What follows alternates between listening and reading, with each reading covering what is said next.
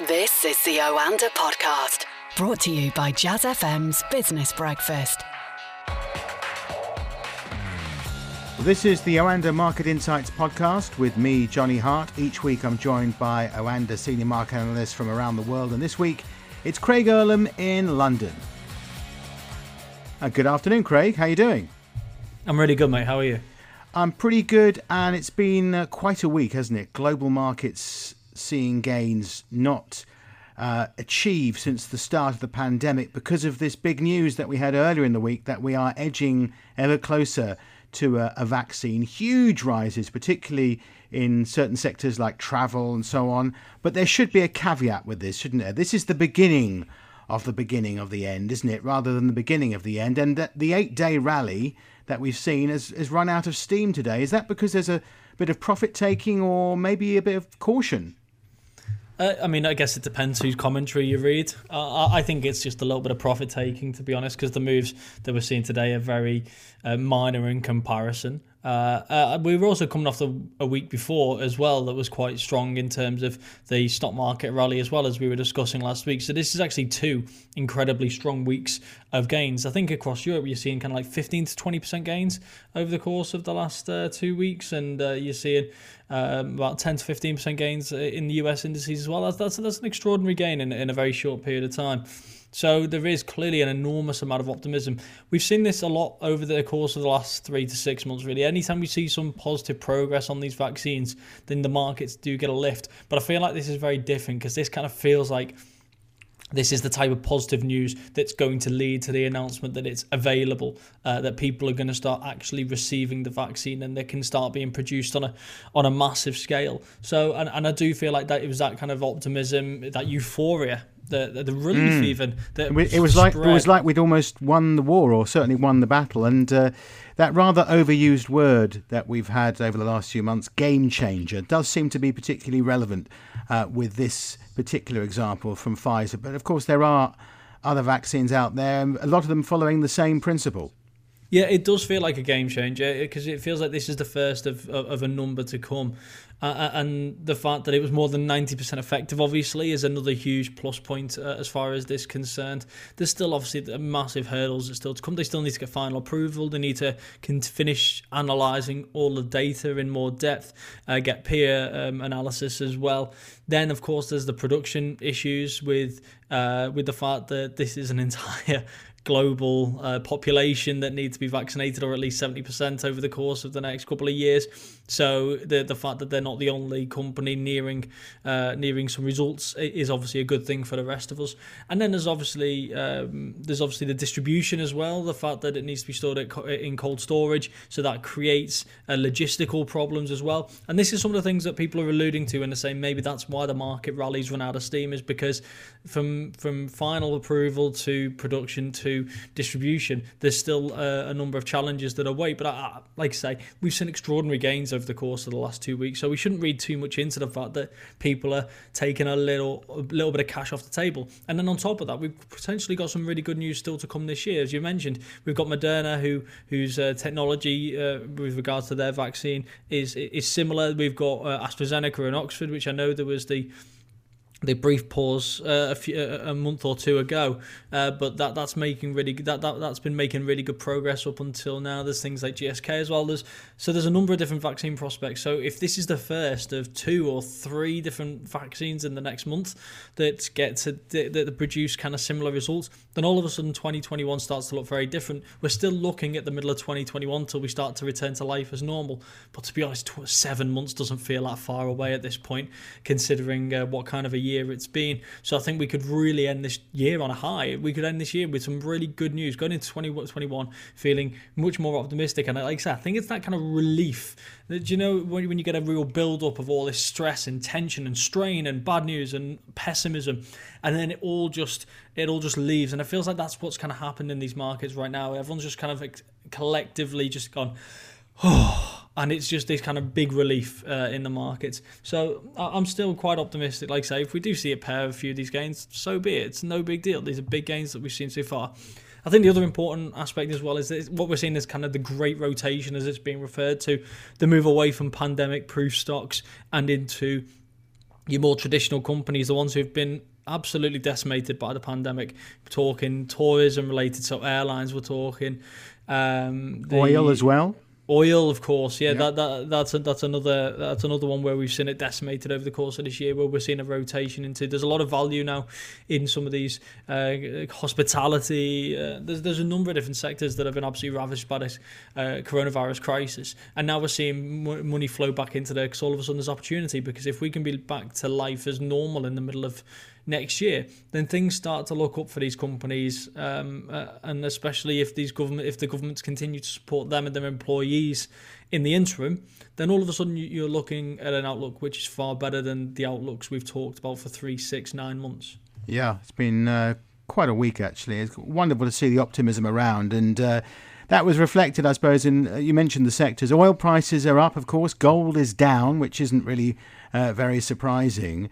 And, of course, all this on the back of the news from the US election last week. And we had Ed Moyer from New York on, of course, your compatriot from the USA. And there was quite a lot of positivity around, partially because the uncertainty was starting to ebb, and also the fact that the Senate was going to be maybe a Republican Senate, and there wouldn't be so much tax rises, there'd still be spending. So we've got that double whammy of supposedly positive news from both sides, and the only thing about that is that nothing much has changed over the last week as far as the US elections is concerned, Craig, and it's sort of a sort of stalemate, even though everybody's assuming that Joe Biden is going to be and is the US president-elect. But we've got, recounts in Georgia. Maybe it's just a matter of process, but it is holding things up a bit, isn't it? Yeah, and obviously when you get to politics, you do want to be sensitive to the fact that that there's going to be massively different views on what's happened over the course of the last couple of weeks there. So the recounts that people are expecting a lot from historically haven't really produced an enormous amount of difference. But obviously Georgia's committed to a recount that's going to take around 2 weeks, I believe, because of how slow the process is. So we could be waiting a couple of weeks for results there. I imagine that's going to be one of a number of different recounts. So we're going to be waiting a lot longer yet. And of course, Joe Biden hasn't been officially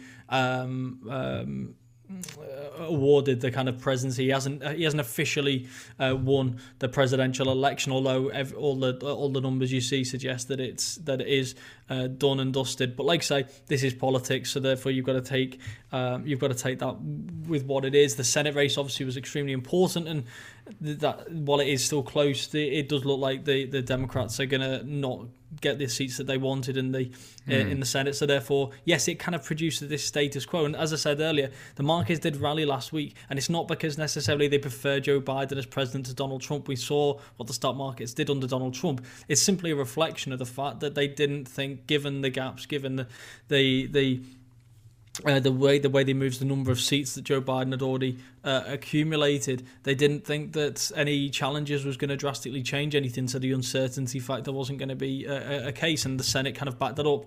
What's really interesting is the other areas of the markets where we are seeing these moves. Like you said earlier, oil prices, we've seen extraordinary gains again in the course of the last 7 trading sessions. You've got WTI's up 28%.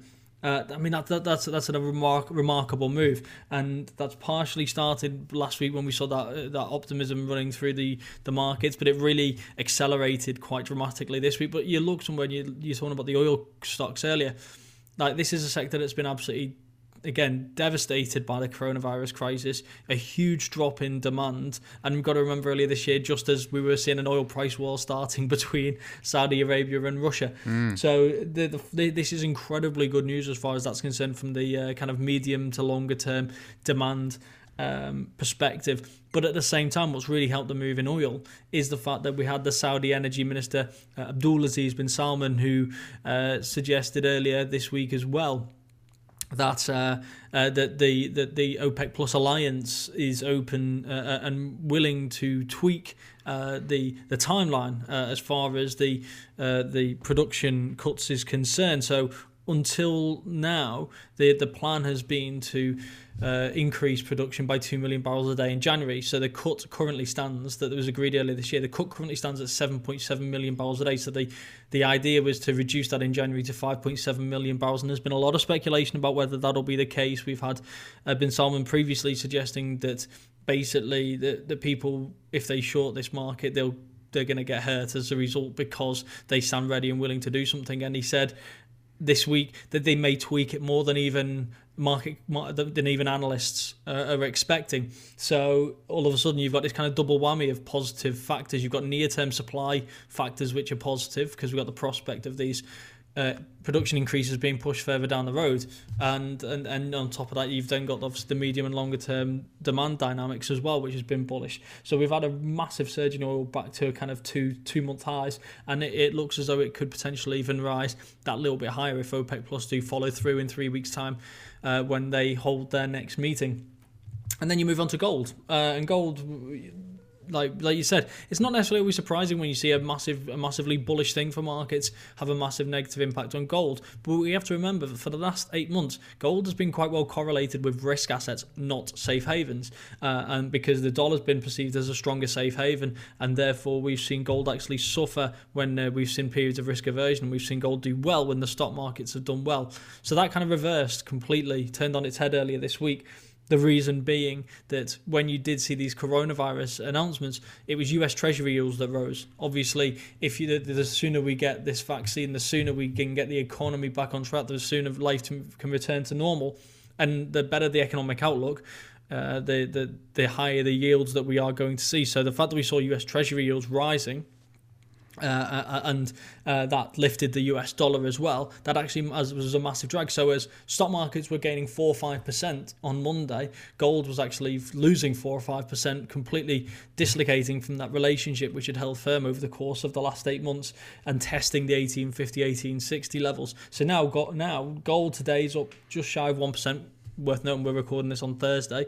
But it's looking a little bit vulnerable because it seems that with this vaccine news, more positive vaccine news, looks as though it's going to be really bad for gold. And we could potentially get a lot more good news in the weeks to come. And I was just thinking, Craig, we're edging towards the end of the year, and I'm not sure how we're going to pack it all in when we do our review of the year, because, we're talking about the oil price, but, those days when there was negative oil prices. Feels a lifetime ago. I mean, it does, doesn't it? I mean, that was just, a small part of the story, but it was so extraordinary at the time. I think we're going to need more than one show to have a look back. It's got to be the most extraordinary year we've ever known, really, in our sort of modern world since the war, of course. I'm looking forward to that, and we'll have to get the whole team on. Let's talk about the UK economy, and we've had some GDP figures out today, and there's a big bounce back. Well, it looks big on paper, doesn't it? A record 15.5% between July and September, according to the Office for National Statistics. But of course, the country's economy is still just over 8% smaller than before when the virus struck. And if you consider the period after the general election here, when, again, there was quite a lot of optimism, markets were buoyant, there was a big majority for the government, that removed the uncertainty there, but then everything went south after that. But yeah, we're 8% smaller than before the virus struck, and also September's growth 1.1% weaker than in previous months. So analysts like to say that it will shrink again the final 3 months of the year because of the impact of recent restrictions. Yeah, it's always harder to compare the GDP data when you're not looking for trends, because not typically you're looking for trends, but because the way the world is right now, you're not seeing any form of trends. Things change from month to month, so therefore you do see a massive contraction figure in Q2, followed by a massive growth figure in Q3, followed by a massive contraction figure in Q4, and growth again in Q1 next year. That seems to be where we're heading for. And as you say, 15.5% growth in Q3 sounds great until you compare compare it to 19.8% contraction in Q2. And then just obviously for a bit of perspective, if you contract 20% in one quarter, then just to return to the levels of growth that you were at before, you need to grow by 25% again from the second quarter to the third quarter just to get back to zero, because you've lost 20% previously. So 15.5% all of a sudden doesn't actually sound that great, which is why you end up with that end figure of the economy being more than 8% smaller than it was back in January. And I think the ONS was also keen to stress that this is historically an extraordinarily difficult time to be collecting GDP data because the way the surveys are conducted. So you have to allow for error as far as that's concerned, and there's probably going to be subject to some significant revisions. There was also stress that yes, because we're now in lockdown again, you are already seeing signs, looking at the PMIs, for example, that the economy has started to turn south again in October and early November. We also had the September period was not as good for the hospitality industry because in August we had the Help Out to Eat Out to Help Out scheme, and that gave August a massive boost, but obviously that didn't then carry over into September and October as well. So it's really stop-start, this data. There is encouraging signs, but unfortunately, without this lockdown, I'd be far more encouraged than I am with it, because it feels like you're just starting again. It's kind of one step forward, two steps back. Yeah, also, of course, the extension of the furlough all the way to the end of March, which we did touch on, didn't we? That's massive. Last week, because that will also have an effect on, the sentiment and, of course, growth in Q1. Absolutely. Absolutely. It's a shame that the government didn't come to the conclusion earlier that it was worth leaving it in place for businesses that were forced to close. And you have to wonder, and you could see from the unemployment data earlier this week, actually, we saw unemployment actually jump to, I think it was 4.8%. And you can see from the data thousands and thousands of jobs that have been lost over the course of the last few months. You have to wonder how many of those could have been saved, how many of those were unviable jobs which would have been lost regardless, and how many of those were viable jobs that were lost because of the end of the furlough scheme. And that's the unfortunate thing that comes from being, yes, flexibility is good in policy making, but companies need guidance when you're managing staff, making tough decisions. You need to be able to see into the future to a certain extent. And the way the government changed the furlough scheme, stopped the furlough scheme, brought in a new support scheme, and then cancelled that immediately and replaced it with the furlough scheme and went into lockdown again. That gave businesses no time to plan, and the cost is going to have been unemployment. But again, the unemployment data is always is going to be up for revision as well, and we're going to see big changes. The good thing is, because of the new furlough scheme, and it is a game changer, because now they've committed to it till the end of March, you're now looking at a situation where they're committed to the furlough scheme up until a point when the vaccine is going to be starting to make its way through the system, when it is going to start making its way through the country, and slowly but surely we are going to be returning to life as normal. That's something businesses can plan for. And therefore that's a completely different situation to the furlough scheme ending in October, and the government may be even tempted to extend it then by 2 or 3 more months just to see us through, to ensure that all of their efforts, all of the cash that's been spent hasn't been wasted, and that people aren't going to become unemployed anyway. So that's something that businesses can very much work to. So I'm glad that the government has continued to commit to that up until the end of March, and hopefully there's a lot of businesses who won't be relying on it, who will be able to reopen because they're not being forced to shut in the interim. So the bill also won't be as large. But then obviously that brings you back to the question, which I'm sure we're going to come to now, which is how do you pay for that bill? Yeah, you've just taken the words out of my mouth. Yes. How are we going to claw back all this money? I mean, hundreds and hundreds of billions of pounds. And of course, some people listening to this podcast may have choked on their cornflakes a bit this morning, because it seems after this report very likely that capital gains tax is going to be brought in line with income tax, and there are other plans, things like scrapping duty-free shopping as well.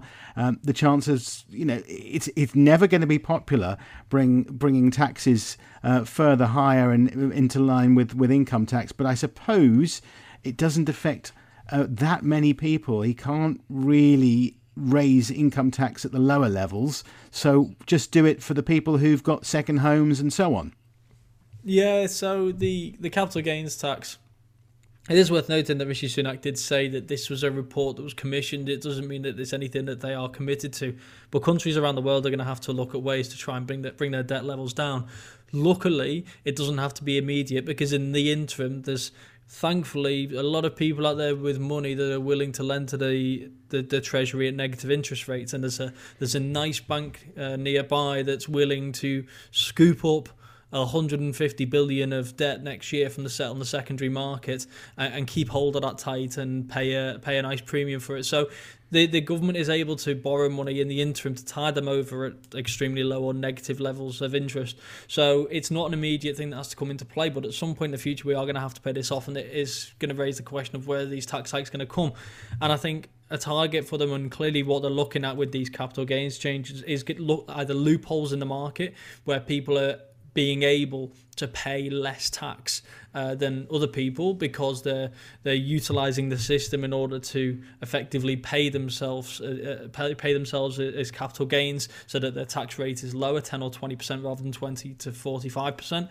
But also, like you say, target areas where there are other loopholes so that people can lower their taxes. And I think this is just one area, and I think we're going to see a lot more research done into this, because tax hikes are inevitable. There was a lot of trimming of the fat after the global financial crisis, and I'm sure most people agree that they went too far with regards to doing that. So the Boris Johnson, or whoever the next Prime Minister is, who's going to be tasked with trying to bring those debt levels down, there isn't going to be much room for manoeuvre on that side. So therefore, tax hikes and growth and inflation is the only ways that we are going to do that. And you imagine that the government is going to be forced to try and combat it with almost a combination of the three. So this is just one area, and I don't think it's the least ridiculous, if I'm honest, but it'll be interesting to see what other areas they're looking at as well. Yeah. Before we let you go, Craig, and by the way, it's been an absolutely fascinating conversation today. What should we look out over the next 7 days or so before we speak again? So the economic calendar itself is it's full of tier 3 data, so kind of low impact figures.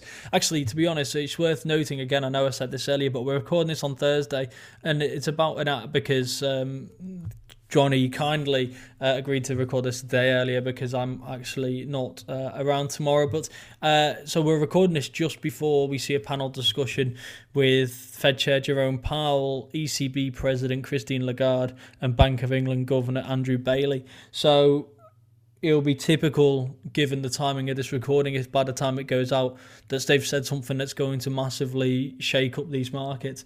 I'd be surprised, considering these panel discussions don't typically tend to be the place in which any surprise announcements are made. But we've got to remember the Bank of England last week announced 150 billion of extra QE. The ECB and Federal Reserve in the last 2 weeks have both refrained from doing so at this point in time. The Fed, obviously, the election having a lot to do with it, but both of them release new economic forecasts in December, so typically that's when you're going to see big policy changes. So I think a lot of people are going to be looking for hints on that side. I'm not convinced whether we'll get them or not, but we will see. So that will come out after recording the podcast, but probably before people listen to this. But like I say, there's a lot of low-tier data as far as next week is concerned. So I think the major political story is the election, obviously, and maybe more on the COVID side as well. Maybe not even good things, though, because obviously we'd love to see more vaccine news, but the reality of the situation is it's not something that we can bank on at this point. But one thing we can bank on is the fact that unfortunately case numbers, hospitalisation numbers, and unfortunately deaths, not just in the UK but across Europe and even the US and others, are rapidly on the rise. So I wonder if we're going to see that come back to the fore now that we see less election noise, now that we see the kind of dust settling on the Pfizer announcement.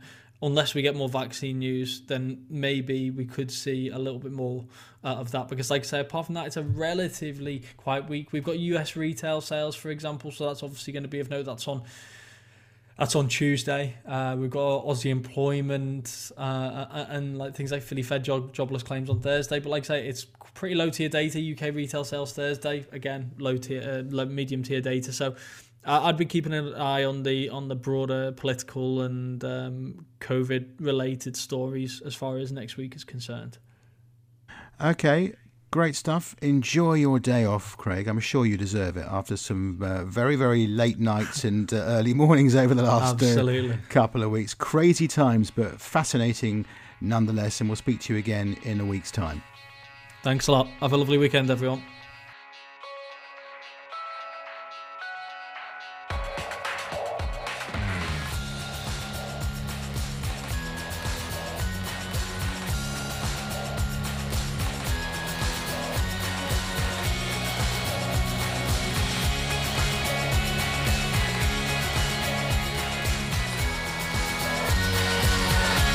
That was the Oanda podcast from the team behind Jazz FM's Business Breakfast, a daily early morning 30-minute briefing for the day ahead. On air from 6 a.m. Listen to Jazz FM on DAB, online, or just ask Alexa.